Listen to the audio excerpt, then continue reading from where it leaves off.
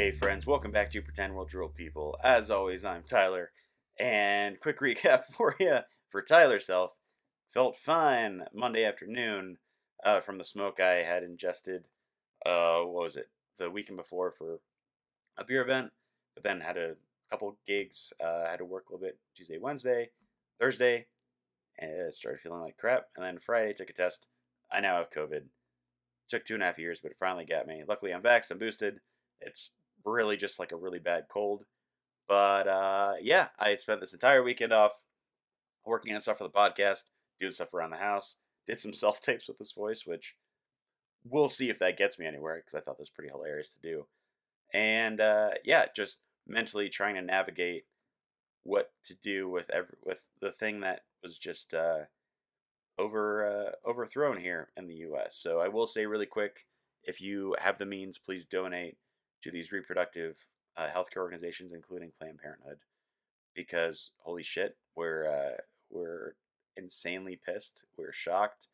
I'm completely flabbergasted that a progressive quote unquote government just set us back 50 years. So please just donate what you can to those organizations, and let's get as much help as we can. So I'll move away from that because we don't talk politics in the show, but you know, if it's something like this, we have to say something. There's no easy segue outside of oh, here's a good segue. How much does a polar bear weigh? Alrighty, so this week's guest is the amazing Kelsey Edwards. She's an LA-based actress, musician, and content creator who grew up acting. Later in her teens, she put that on the back burner, went to college, and then eventually joined corporate America, but years in realized it wasn't for her, so she decided to leave that behind and then re-pursue and reinvigorate her passion for acting and the arts industry. So she moved to Los Angeles, and now she also creates content for young teens and teenagers as the internet big sis. She wants to give them advice as they go through these years of trials and tribulations to make it a little bit easier for them, because as many of you know who are in your late teens or early 30s, we didn't have a whole lot of that. I think we had like MTV, and at that point it was not trustworthy for advice whatsoever. So that's just really cool that she's giving back to a community, especially one that is, I mean, I don't know about you, but my teenage years sucked.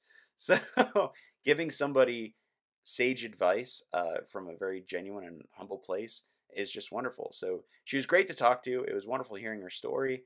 I can't wait to see what she does next. And yeah, hopefully we'll have her back on the show. So without further ado, let's introduce Miss Kelsey Edwards.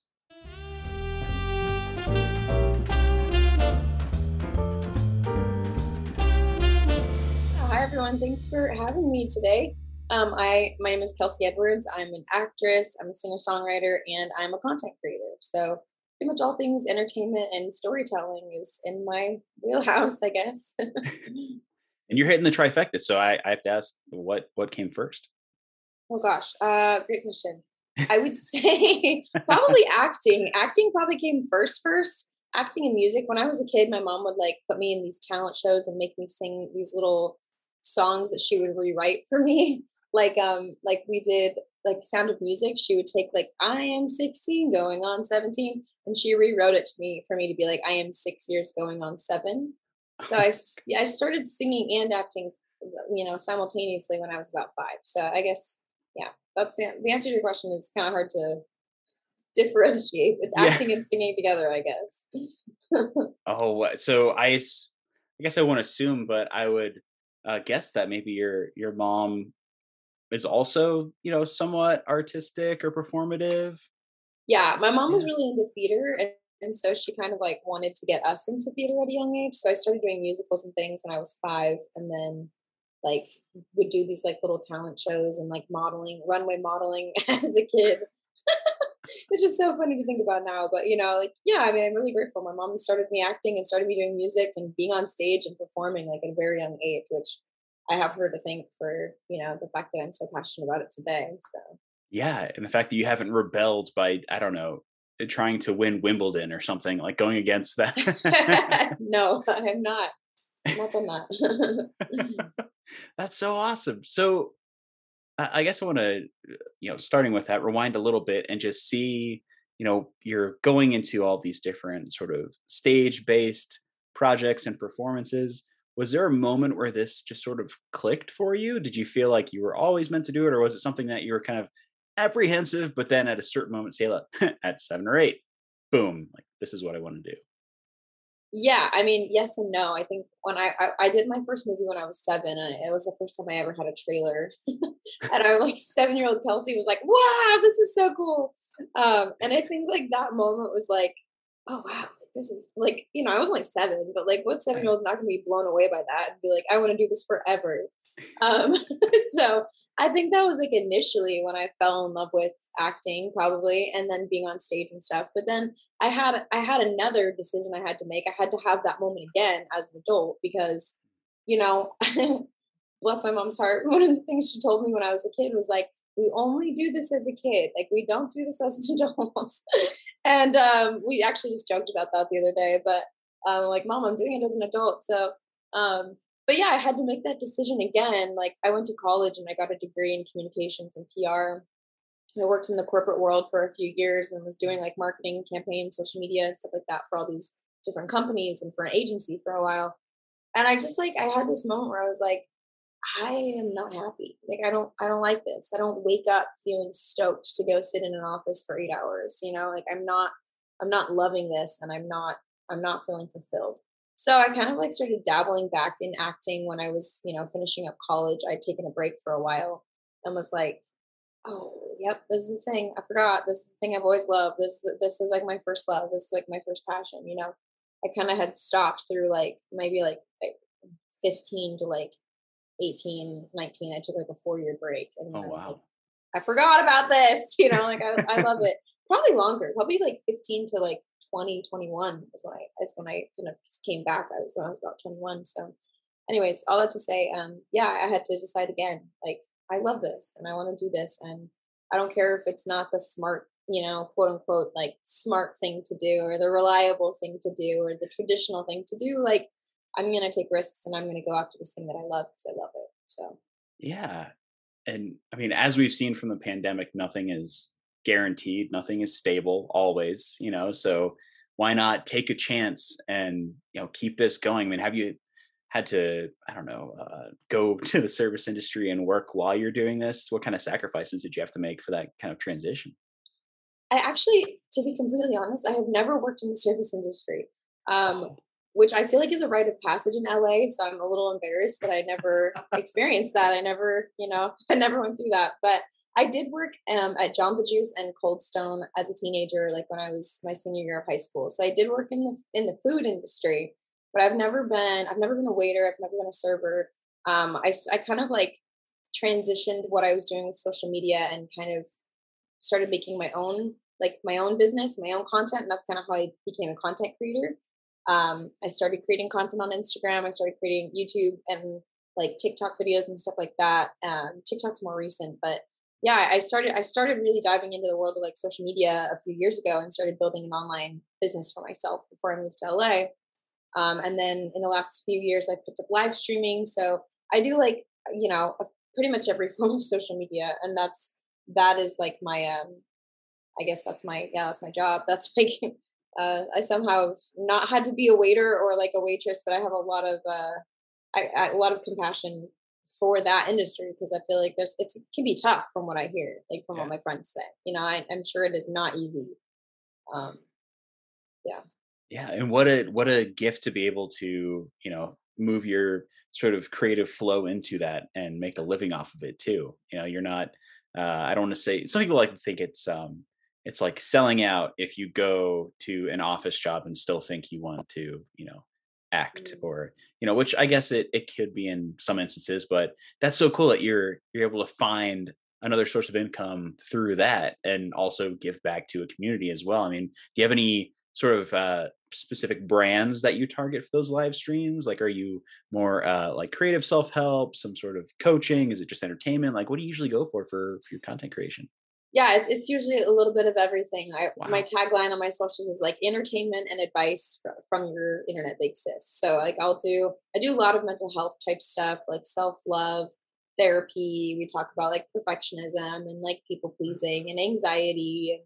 depression. And so like I have a lot of like mental health type topics. I have a lot of like self-love, body positivity type videos. So it's all like advice and love yourself. And then also like I will post singing covers, or I'll post like me doing an audition, like a self tape, if I can. And sometimes it's comedy videos. I made a stupid video today that I'm excited to post because it's like it made me laugh. But sometimes they're just like stupid stuff. You're like, this is funny.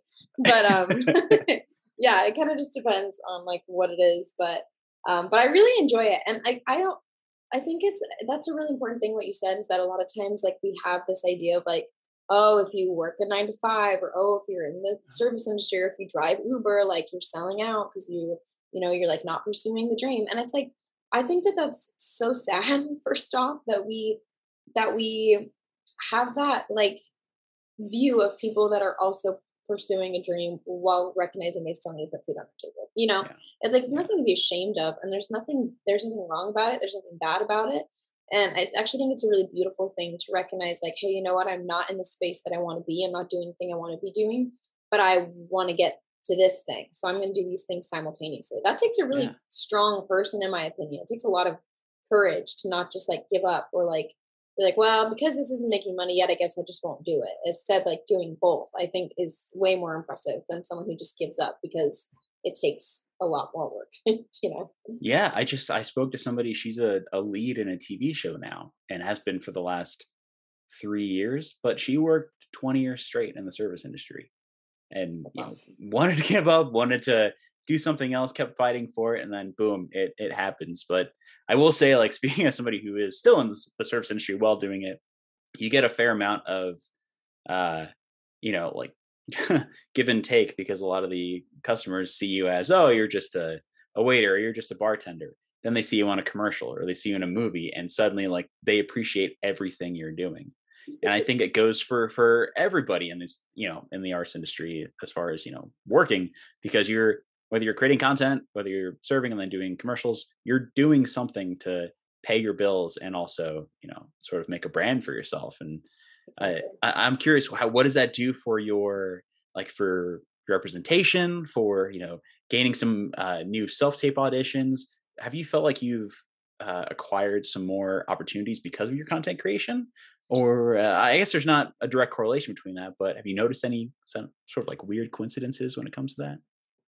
I think that does exist for people that have like millions of followers. I do not have millions of followers. I have like a niche, a smaller following that like is loyal and consistent, but I'm not someone with like multiple millions of followers or anything like that. And I feel like what I always hear casting directors say is like, it doesn't really matter how many followers you have unless you have over 1 million.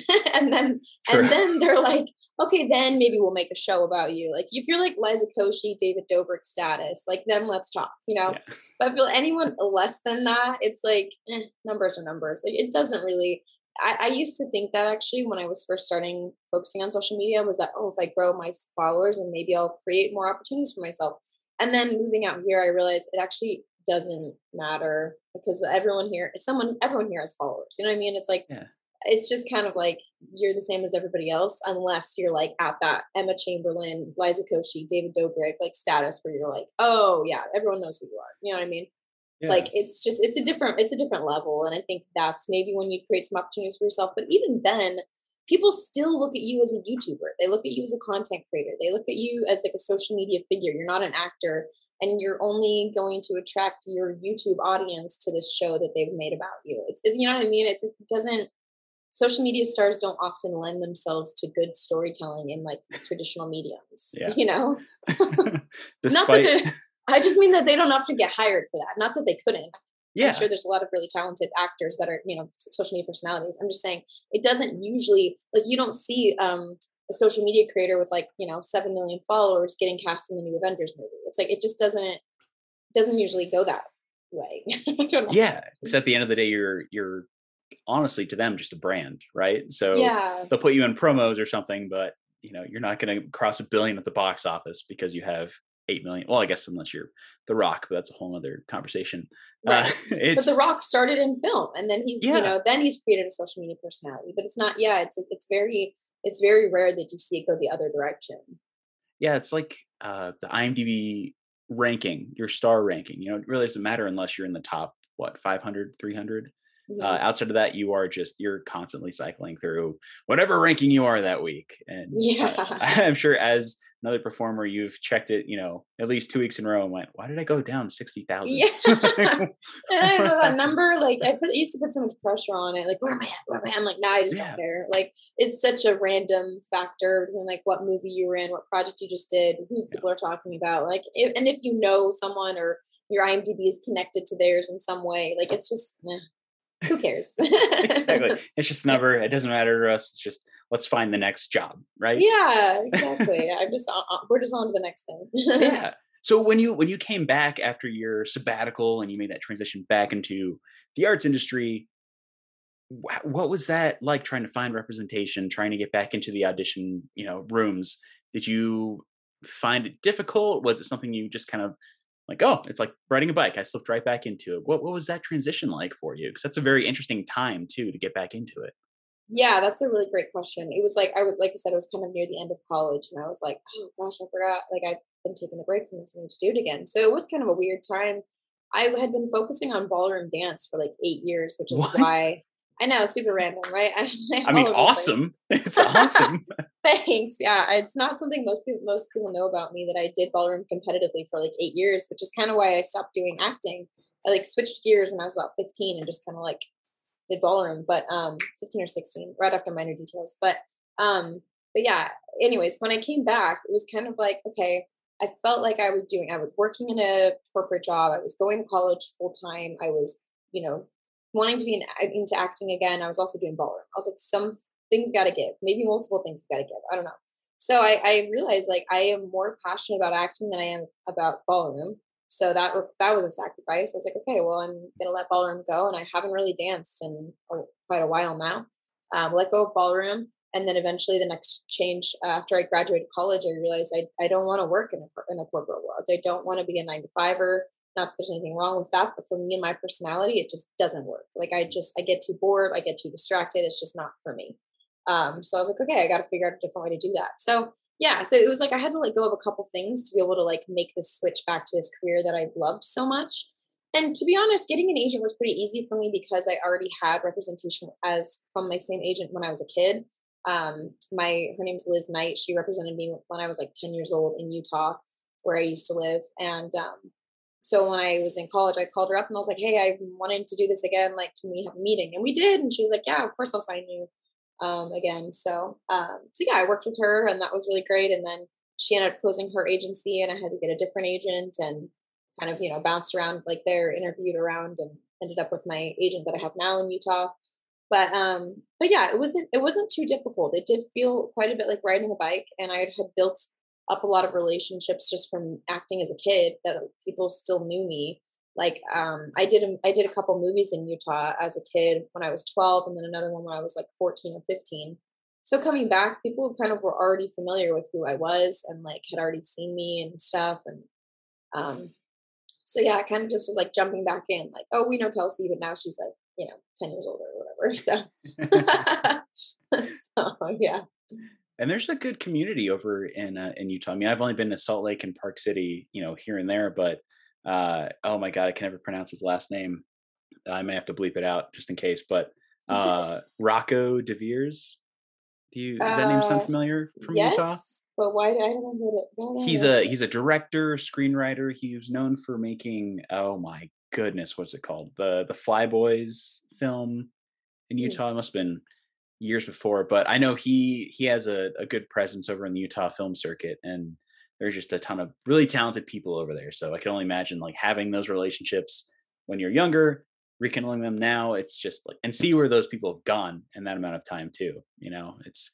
It must have been really cool to just see how they grew, and going from that to LA. Was there any any notable difference as far as how you should talk to her? Okay, yeah, I assume there was, but it's like because like being in Denver, I know my reps, I know my agent. We talk to each other like we're just we're buddies. But I feel like going and meeting LA reps, that must have been kind of a weird transition too. Trying to seem professional, but also not like cut off. If that makes sense. Yeah. No, I mean, it was definitely a transition. I mean, the film industry is completely different here in LA than it is in Utah. There's some similarities, but it is like it's night and day in my opinion because like in Utah we have one casting director that does pretty much everything. There's a couple others now that are doing more but like the main casting director is like he's been the main casting director in Utah that all of the big SAG projects go through for like decades, you know? And like I've known him for decades. So it's like it's not really like here in LA, you're always like, oh, this casting director, did they know me? How well do they know me? How many times have they brought me in? Would they bring me in again? Can I even get in their door? Right? Like, can I even get your attention long enough to be in front of you? Like, that's like, I feel like that's how it is with casting directors here. But in Utah, it's literally like, yeah, I have personal relationships with all these people because there's only one of them or like two or three. And yeah, like my reps, you were very close. Like we text, we call, very very easy to get in contact with them.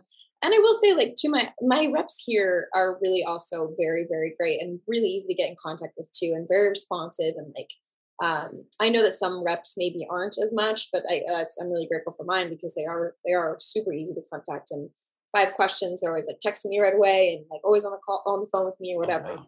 So that's like I'm very grateful for that because I know that's a little bit rare sometimes, but even just the process of getting a freaking rep it was really difficult out here. Like, I don't know. I moved here and I'm like, okay, I've been acting for most of my life. I've got like a decent amount of experience under me. This shouldn't be too hard. And it was still really hard. Like I don't think I got an agent until I'd been here for maybe 2 years, which everyone's story is different. And I always like hesitate to tell my new friends that are moving to LA, like, yeah, it took me a while to get an agent because I don't want to like project my experience onto them, True. you know? Yeah. And like, it could be a bunch of things why I didn't get an agent faster. It could be my look, it could be my hair color, it could be, my resume. I could be anything. I don't know. But, they might have a completely different experience. But I did feel like when I moved to LA that I was like, oh, like we're not in Kansas anymore, Toto. Like we actually lived here. I lived here as a kid. My mom went in like as a child actor. My mom would bring us out here when I was 10 for like pilot Oh, seasons, and we lived with my aunt like over in Hawthorne. So like had an experience of LA as a kid, but being here as an adult, like where you're paying your own rent and like in charge of your career completely is like it's a different ballgame. yeah. And from what I've heard, everybody is working on their career. Like that's what is most notable about LA. From what I've only been there a few times, but I have friends who just moved over there. It's been a year, and oh my God, are they not, burning the midnight oil, just trying to get things done, even if Mhm. it's, a non-union short film because one of the casting directors for a bigger project is friends with this director. Just something to kind of get in the door. And I mean, how do you feel about your footing right now with your representation? How long you've been out there? I mean, you've done a couple of projects. Do you feel pretty good about like the next year or so of self tapes and auditions? Do you feel like you finally have a groove, or what's your comfort level like with that? Yeah, I mean, things are going really well, and I'm really grateful. It's like, am I exactly where I want to be yet? No, but I feel like we're rarely exactly where we want to be. Yeah. Like, that's like something I'm always working on too, is like recognizing how far I've come to be grateful for where I am in the present. But yeah, no, my reps are wonderful. I have a wonderful manager, I have wonderful agents, theatrical and commercial. I'm very grateful for them. And yeah, I mean, there's been a lot of auditions. I feel like the last 2 weeks I've had I just had so many auditions, which is great. I'm really grateful for that. And um, I'm actually producing and developing my first short film. We're filming it this summer, so I Wow. wrote it with my writing partner Joey, and then I'm directing it, and then he and I are both like the leads in it as well. Um, so yeah, that's happening in July. Wow. That's Oh like my a big God. thing that's coming up. So Now, yeah. with that, do you have any ambition of submitting that to some festivals and getting it seen? Oh, Absolutely, good. yeah. I plans to. I've got a whole list of festivals that I'll be submitting it to, and Oh, wow. um, I think like the day of like waiting as an actor, like waiting for someone to notice you or waiting for someone to say, "Hey, you're good." It's just like it's past now. Like I think that we have to be proactive now, and we have to be making our own stuff. This is my personal opinion, but I really do think that it's beneficial for an actor to show like I have more skill sets than just showing up to set and crushing it in front of a camera. Like I can do more than that. Yeah. and it also helps you build relationships with people. It helps, you get to know producers and directors better because you're like, oh, we're doing the same thing. It's like you just like have that level of respect. You're no longer a desperate actor. It's like, cast me, please, cast me, cast me, Yeah. cast me. Like, you're like, no, I'm making my own stuff too. Like, and it's going to be good. So like we can respect each other for the fact that we do good work. And I think that's a good thing for actors. I see a lot of actors doing that. I think it's really a good thing to do personally. Yeah, you're 100% right. I mean, that power dynamic has completely been dismantled. Whether you're on a SAG union shoot or an independent shoot, the second they hear that, hey, you had film editing experience or you've been writing scripts up the wazoo, they're going to see you as more of a peer, and it feels great. Mm-hmm. It's so cool. And going back to the desperate actor thing, if you have something you enjoy outside of this, you're more likely to maybe not be cast, but they'll retain that relationship with you because you aren't blowing up their phone or bugging them. Like you have your content creation and your music. I mean, that stands out more than anything as a performer, that you have all these other avenues. So, I mean, have you been recognized by this network for your music or for your content creation as well? Even if it's just like a, hey, love what you're doing, keep it going. Exactly. Yeah. Yeah. There's something about bringing, like, not being attached. I think like there's something about not being attached to the identity of I'm an actor, I'm an actor, I'm an actor, I'm an actor. And then like there's like this desperate energy that comes with that sometimes, that when you show up as like a fully fleshed out person who's not just like, this is all I do and this is the only thing I care about, it's like you're suddenly so much more approachable. Yeah, and people again, they don't see you as like, oh, gotta stay away from her, she's gonna be all over my DMs until I bring her into my audition room. It's like, no, like this person is really set and has their stuff going and they're not stressed about it, and they know the value that they bring to the table, and they're going to keep bringing that table.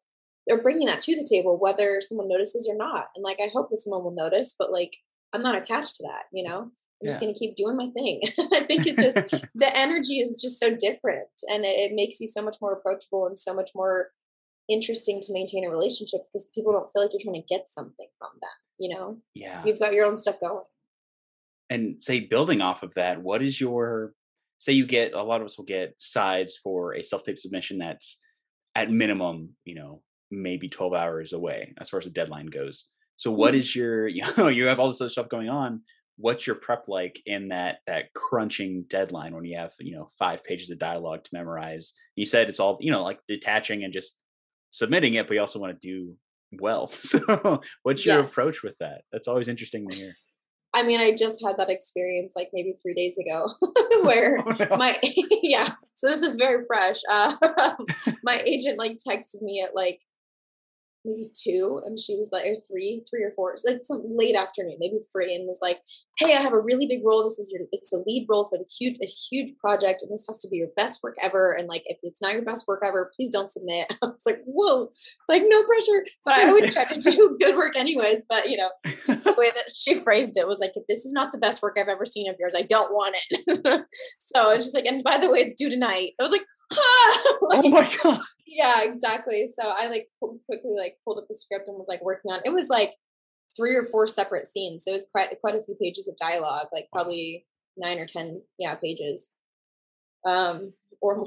Anyways, it was, yeah, so I was like, I like literally I had a few things planned. I was supposed to meet up with some people. I canceled all of it and I was like, hey, so sorry, I just got this huge audition. I'm not gonna make it tonight. I hope you understand.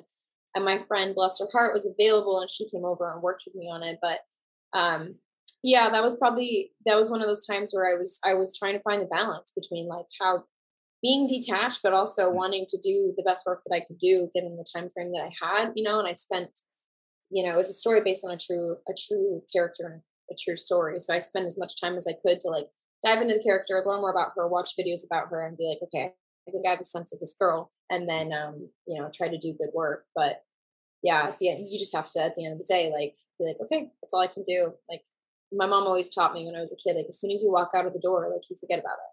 We don't Wow. think about it after we've left the door, or after we've left the room. And I like still keep that with me. Like, okay, I've submitted. I hit submit. I uploaded it, and I don't think about it. Like it's behind me. Is there one that still haunts you a little bit that you still can't stop thinking about? Like a role maybe you did or didn't get, but just that experience of sending it in and waiting. Yeah, the ones that are the hardest are the ones that you get really close on.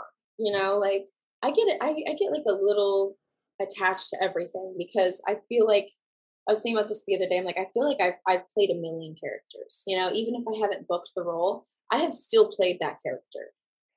You know, and like I understand that person. I understand her story or whatever. You know, even if I didn't actually get to like play her in front of a camera, like I got to step into that world for a minute. And so there's a part of you that like does kind of get like, like really, like I wanted that, and then yeah, you'd have to be like, okay, I just it wasn't mine. But yeah, I think that there's like a couple. Like there was a movie that I was. It's always like when it's down to you and one other person that like it sucks the worst, you know. And you're like, and you see the show after, or you see the movie after, and you're like, that could have been me. like I was in this TV pilot when I was a kid that got picked up like or not did not get picked up. Sorry, it did not get picked up. It was between our show and Modern Family. Like ABC was being pitched my pilot and then Modern Family's pilot. And ABC was like, well, we can only take one of these because they're both like family, like sitcom, you know, whatever, like type shows, family comedies. And they picked Modern Family. So, you know, but there's always that like more like, oh, what if they had picked mine? Or like, what if that had been me? You know, and you always wonder like how different things would be now or whatever. And so yeah, I mean, there's definitely those experiences. There's another movie that I got really close on that I was so like in love with the role, and you know, ended up not booking it and stuff like that. So those ones still haunt you, but I just try to maintain that belief. It's like the right ones won't pass me, right? Like the right ones that are for me are mine. They're always going to be mine, and no one can take them away from me. And then it helps you to like be less attached to it. Oh yeah, and sometimes well, in my case, most of the time, and I've heard it from other people too, you watch that final product and you go, oh, okay, yeah, I totally get it. Like Totally. that person deserved it 100%. It's yeah. Yeah. Not even like a deserve, but like, oh, that person is that character. Yes. Like that person fits it, you know? Yeah. Because you deserved it too. Everyone deserves it, but it's like some people, it's just like that was them. It was them. Yeah. There. And speaking of roles that have been booked, and you did get the character right, you booked the job. I do want to talk because I loved this movie when I first saw it, and I had like a list of people that I wanted to talk to, and that's I reached out to your reps because I want to see like how did you get involved with this? This is so cool. But the the Wolf of Snow Hollow is just a fun, satirical, dark comedy built as a horror film. And I assume, was that shot in California or was that shot in Utah? It was actually shot in Utah. Okay, yeah, it's. Take me through that journey. What was it like auditioning for that? Did you have any knowledge of what the project was about before you auditioned for it? And I guess, like what was your time span between audition and, hey, you booked the job? Because if it was like 6 to 7 weeks, I would have gone insane. Yeah, that's a great question. The time span. I will have to think about that. But yeah, it was filmed in Utah. It was actually the last project that I filmed in Utah before I moved to LA. We wrapped like mid-April, beginning of April, and I moved 2 weeks later, like to LA. It was already a plan. It just like was crazy the way that lined up. I was like, oh wow, that was meant to be, you know. Like 2 weeks later, I moved with the people I just made a family with, you know, on this movie. So I was able to like get settled in and have them close by and work at their office space and stuff like that. All before the pandemic, but yeah. So it was. I had an audition. I saw this one on Casting Networks. They went through Casting Networks, which was interesting because most of the time people don't go through Casting Networks in Utah. Like we don't really use Casting Networks. It's getting to be more so now, but for the most part, it's like your agents, Actors Access Casting Networks are not really as much, it's more like your agents will email you and say, hey, this project and you need to submit for it. Anyways, this one happened to be on Casting Networks and I came across it and I was like, oh, this looks cool. And originally I read for 2 other characters. I read for Jim's daughter. I read for I can't remember, Jenna. I read for Jenna, and then I read for the girl named Hannah, who's like a snowboard instructor. Okay. Yeah, I didn't actually read for Liz at all. What I ended up playing, but I didn't read for her. So I sent in 2 tapes. I sent in a tape it was like a self-tape submission. I sent in a tape for Jenna. I sent in a tape for Hannah, and then I got a call back, which was like maybe a couple weeks later. It was like one of the ones where I had forgotten about it because it had been a while ago and I kind of assumed it was past me. So it was probably, I don't know if it was a month, but it was probably pretty close to it. It was definitely a few weeks in between my first audition and then the callback. And then the callback was in person because Jim and Natalie and Ben were in, the producers, and Jim's the writer, director, star. They were in Utah for Sundance. So they were able to do their callbacks in person, which is really cool because that's very rare. Like for a movie that's, the production company is entirely based out of LA and it's being cast, the casting director, Amy Renee, she's based out of LA too.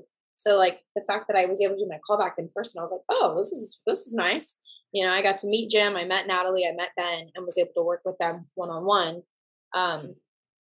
So yeah, I went to my callback and they had asked me, hey, we really liked your work, but we would like to actually see you read for Liz. And I was like, oh, okay. I was not preparing for that, but I will prepare for it. So one of my friends worked with me. We ran the callback a few times. I worked on it in an acting class, and I definitely put a lot of time into that callback. I mean, it was, we talk about being detached, and that's definitely my mindset now, but I was pretty attached to that one. I put a lot of energy into that callback, working on it and like getting coaching and stuff like that. So anyways, I went down for the callback, and it was great. Working with Jim was awesome. And he's a great director to work with because he knows exactly what he wants. Like there's not really any questions with Jim. Like he has this whole thing in his brain already. He's acted it out. He's like made a podcast version of the script. Like he knows how this is going to be. And that there's so much comfort in that, because sometimes you wonder with a director, like, did I give you what you wanted? Like, did you get the performance that you needed? Like, are you just moving on because we have no time? Like, and there's a lot of like sometimes you feel worried about that with the director, but with Jim, it's like, no, I know exactly what he wants, and he knows when he's got it and he knows when he doesn't. So, so in that callback experience was great because it was just very like, there's a lot of certainty that like, I knew that he was happy with like what I had done. And then, fast forward a couple weeks, I think the whole process was like, maybe a month and a half or 2 months. I got an email that I had booked it, and that was like, I was so excited. So excited. I like screamed, like ran down the stairs. I was like, Mom, like I booked it. It was such a special project to be a part of. And I just loved it. I mean, it's still one of my favorite projects I've ever worked on. Just the cast and crew were just amazing. I just had such a wonderful time with them. And it was fun. We all kind of just like became this like little family. They had these Airbnbs up in like near Park City and Camas and Colville, which is where we filmed. And they had like this huge Airbnb, a couple Airbnbs. And then we would just like crash at the Airbnb. Like I was, a local, so I wasn't technically being housed at the Airbnb, but like I was invited to come stay with them. So like we like finished filming for the day, and then we'd all go back to the Airbnb, and like they'd be like making food and making nachos and like playing Uno and like doing tarot cards and like stuff like that. Like it was really fun. It was a really great experience. And then like, crashing on the couch, and I'd like sleep over there sometimes. And it was just like a really fun. And sometimes when I wasn't even filming on set, they'd be like, come up to set, like come hang out with us, and that's the kind of community, that they created. Like Jim would always be like, yeah, come over. If you're free for the day, come around and hang around. And so like, it was just fun to be a part of that community and that environment. And they really made it like such a special, fun filming experience for sure.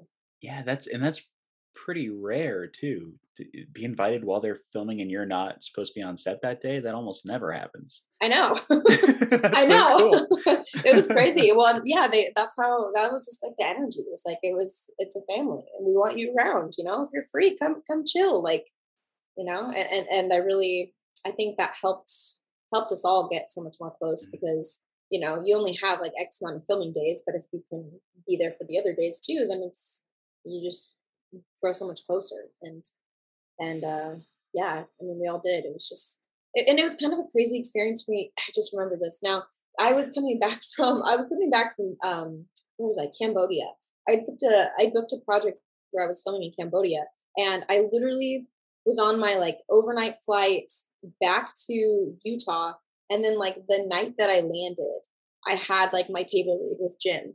And I remember like texting them at the airport being like, my flight got super delayed, and like hopped off the plane at LAX hopped off the plane in Utah, and my mom picked me up, drove me straight up to like Camas, Colville. I was like super jet lagged. I just flown in like from Cambodia. And I had my table read there at like 10 p.m. or something in Camas. It was really cold and late and dark. And I was like, I'm here. Like I'm late, but I'm here. um, so that was wild, but really fun. And then we started filming maybe the next week after that, or maybe a couple days after I got back from Cambodia. Oh my So God. And I assume you're probably still in touch with a lot of those folks too. yeah. And that was one Wow. of the best things about like the way that it lined up. Like I was already planning on moving to LA. That was already in the cards. That week of April, I had like a movie premiere for another movie I'd been in. And then a few days after that was my date that I planned to move. And just the way that the timing lined up was just, it couldn't have been better. Like the friendships that I created with them, they used to have a big office here in LA. And so right when I moved here, I didn't really know anybody. And, Jim would always be like, come work, just come do your work here. And, Natalie and Ben are always like, hey guys, how are you? And Matt is amazing. And all the producers, everyone in Vanishing Angle, they're just such great people. And I'm just so like honored that I had the opportunity to work with them. And, they still do like regular movie nights, and they'll do like screenings. And we do this thing. It's like they have this community called Fun Lab, where we do like, filmmakers will like bring scripts and we'll kind of talk about it and workshop it. So when I was first writing my script, I brought it to Fun Lab and got everyone's feedback on it. And then I'll go to Fun Lab and, we'll chat and offer feedback on other people's scripts. So it's like a very community based production company, Yeah. like very much about community. They're always doing parties and fun things. And I just, there's so many days where I'm like, wow, like I'm really lucky and very grateful that I was introduced into that. Yeah, that's in LA of all places too, to have that sense of home in a place where nothing really feels like home. Yeah. It's so Yeah. cool. I mean, this is the filmmaker in me, but have you talked to them about possibly renting or borrowing equipment for your short film? Oh, no, we're filming in Utah, actually. What?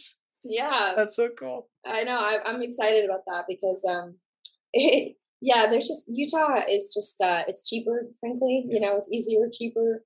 Got a lot of friends in the film industry there and a lot of people that are like excited about the project and want to be a part of it. And so, yeah, we're actually filming it all in Utah. We're doing 2 scenes here, the bookends, open and the closing scene will be in LA, but everything else we're doing in Utah. So, but no, I am really excited to show it to them when it's done now, just to be able to like,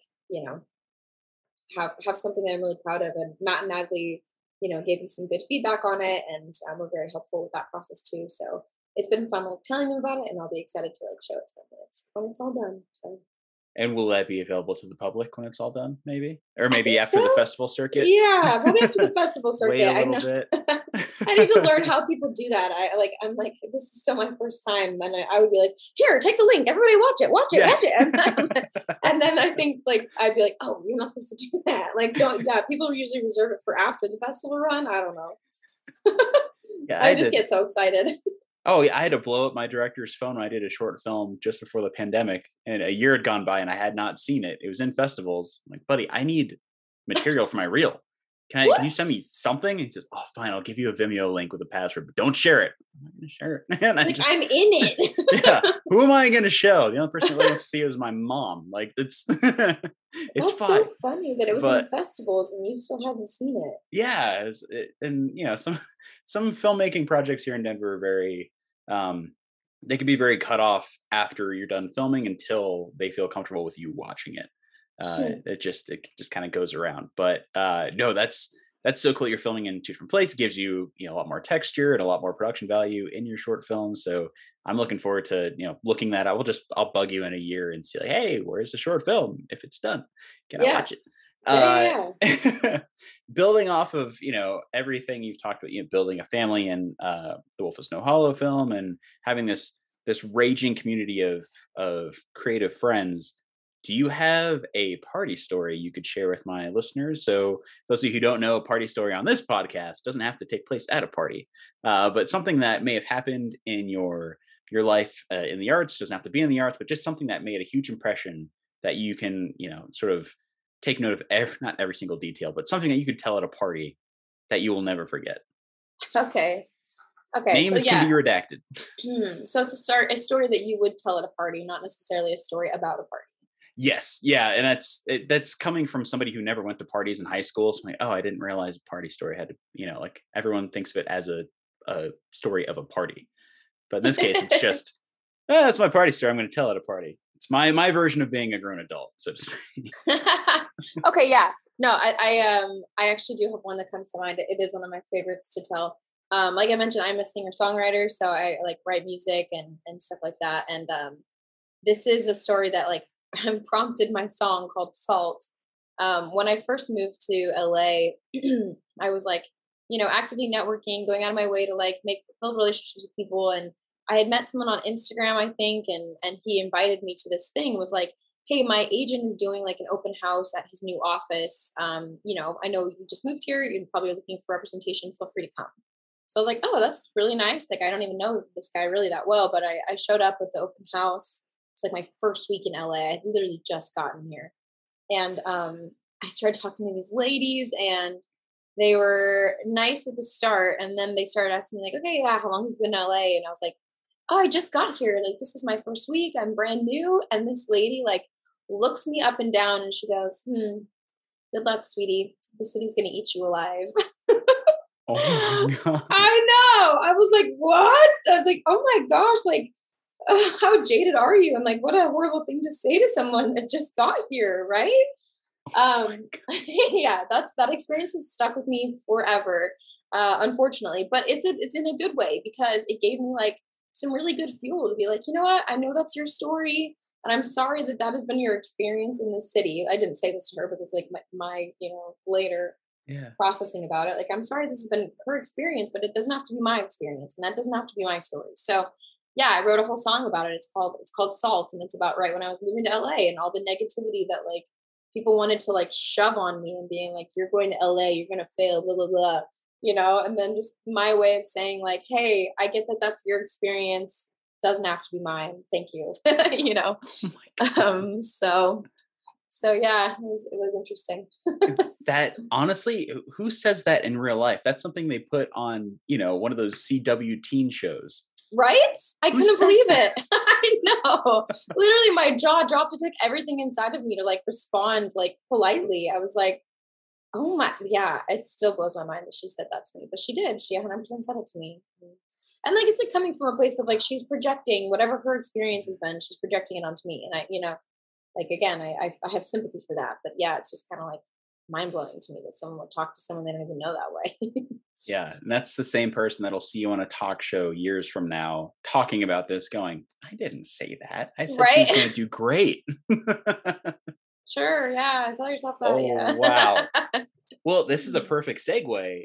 Do you have any advice that you could instill upon our listeners, whether it's somebody who is in the arts industry trying to stay in it, or somebody who is trying to get into it, no matter, what age they are? Do you have any advice that might help them, just power through it and keep going? Yeah, I mean, I think some of it is kind of what we've talked about here. Like, if you can find a way to diversify what you do, I think that that's really valuable. I think if you can show up as being like a complete whole person, and not just someone who has one personality, the personality of an actor, and that's all you do, and that's all people, you know what I mean? I think that people appreciate your energy and your presence, and they'll take you so much more seriously if they know you're like a cool person, and you're not just trying to like use everyone or get something from someone or climb the ladder to success, because those people don't, if they make it, they're going to step on a lot of people to get there, and eventually that's going to come back to bite you. And I know people like that, and it's like I would really hope that that it's about more than just getting to where I need to go, and not worrying about who I damage along the way. So anyways, that's one thing. It's just like being like a fully fleshed out person, and like having lots of interests, and bringing more to the table than just being, I'm an actor, that's it. There's a lot of actors in the world. Yeah. So how are you different? How are you special? What makes you unique? What do you bring to the table that somebody else doesn't? So that would be one thing. And then the other thing is like, yeah, I would say, be really careful to not let people's experiences color your own. Like, everyone's experience and story is going to be different, and that's okay. And that's like the beauty of life, is like, my experience in LA is completely different than your experience in Colorado, and like, and somebody else's experience in LA is going to be different than mine, and that's okay. Like, we don't have to compare. We don't have to get jealous. We don't have to get angry because there is always enough for everyone. You're not losing out on anything. You're not missing out on anything. And as long as your heart is in the right place, you're putting in the effort that you need to, and you're not just like wasting away your days. Like, I really do believe that the things that are for you are always going to be yours. You don't have to stress about it. Like, that doesn't give you an excuse to be lazy or to like not work or put in the effort for your career. But it does mean you don't have to be so like anxiously attached to this like, oh, outcome, I have to have this. And if I don't have it, then my life is going to end. It allows you like a sense of freedom. Like, I don't have to be attached to that role because if it's mine, it's going to come back to me.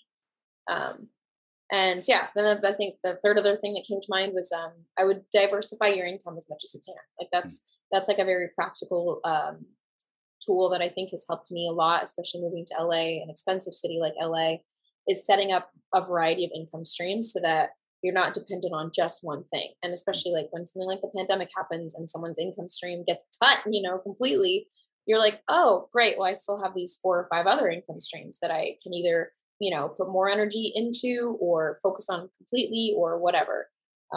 Especially being a creative who is pursuing an acting career, I would say it's very beneficial to have a variety of things that are bringing in money. So yeah, those are the 3 things that came to mind. That's amazing advice, and all done within a few minutes. Very succinct piece, especially the diversifying income portion of it. I don't think a lot of people realize that there's so many different ways to make money. It's doesn't have to be hard or arduous. Just find something small and build onto it. So right. Yeah, that's fantastic. Thank you for sharing that, especially those of you who are trying to say move to LA or move to New York or Vancouver. That's I think it works for all of them. So that's fantastic. So thank you for sharing that. I think the last question I have before we wrap up is if there's anything I can promote with this episode, anything of yours, maybe project you're going to do, maybe something you're a fan of, even if it's a charity that you'd like people to give to. Is there anything that I can incorporate with this episode? Wow, I love that. I hadn't thought about that. Yeah, a charity, I would say Wagmore Pets. They are a dog like rescue rehabilitation center or like Oh wow, company, and I don't know, nonprofit. That's what I was looking for. I'm like, what are they?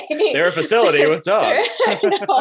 They rescue dogs and they do so many good things for them, and they're always in need of donations. And I think I donate to them probably more than any other organization. And I'm always sharing them on my Instagram story. So their Instagram is Wagmore Pets, MOR, so no E. Okay, there we go. Wagmore Pets, and their Venmo is at Dogs in Need. And yeah, like I said, I have a really soft spot in my heart for dogs and for pets in general, animals in general. So would love to promote that. And then I guess for me personally, like I'm leveling up my business right now. I've got an online course that I'm developing right now for teen girls. I told you about the content that I make, and I'm developing an online course that I will be, basically helping teenage girls with their mental health, with their physical health, and with their emotional health. So if anyone listening has a teenage daughter and thinks that she could benefit from, developing additional confidence in those areas of her life and knowing that she's capable of like achieving her dreams and really feeling like comfortable in her own skin, I would ask you to just check out my Instagram or my TikTok.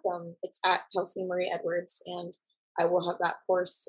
We're about to launch our pre-sale page, but it should be live. The course itself should be like live and purchasable by like the summer or maybe early fall. So I'm excited about that. Oh, that's so cool. And I'll keep an eye out too. So when that happens and it goes live, we can just spread it as far as we can. I have a lot of friends out here who would love to, just support that cause and keep that going. So thank you for doing that. That's awesome. Well, I won't take up too much more of your time. There's one more thing I'll have to do before we stop this recording. First, I do want to thank you. I want to thank our listeners. I want to thank everybody for supporting this weird endeavor I decided to just keep going with. It's been a lot of fun and very rewarding, but my favorite part of each episode is our awkward goodbye. Did you get a chance to hear this part of those episodes? No, I didn't. Honestly, I didn't hear this part. That's the right answer. That's what I prefer. Then you don't know what's coming. It's perfect. Oh no. So have you ever seen the movie Wayne's World? No. Okay. Oh my God, that happens more often than you think. Don't be embarrassed. Half people I talk to, them, what's that? Well, it has nothing to do with this directly, but I'm going to give you a silent countdown. I'm going to count 1, 2, 3. And then when I point to you, give me your best verbal or nonverbal goodbye. Okay. Think you can do that? Think you'd be as Okay. awkward as possible? Yeah. Yeah. If it's non-verbal though, they're not going to hear it, right? Because this Oh, is that not a makes it video even call. better because then they'll just hear like you moving or something. I don't know what she's doing, but this is very awkward. Okay. Okay. But it's up to you. Verbal, nonverbal, could be both. I don't know how. Retract that. Caffeine kicking in. Anyway, My brain is just whoa, yeah, it's just woo, going crazy. it's getting hot. Perfect. So let's do this. And Goodbye.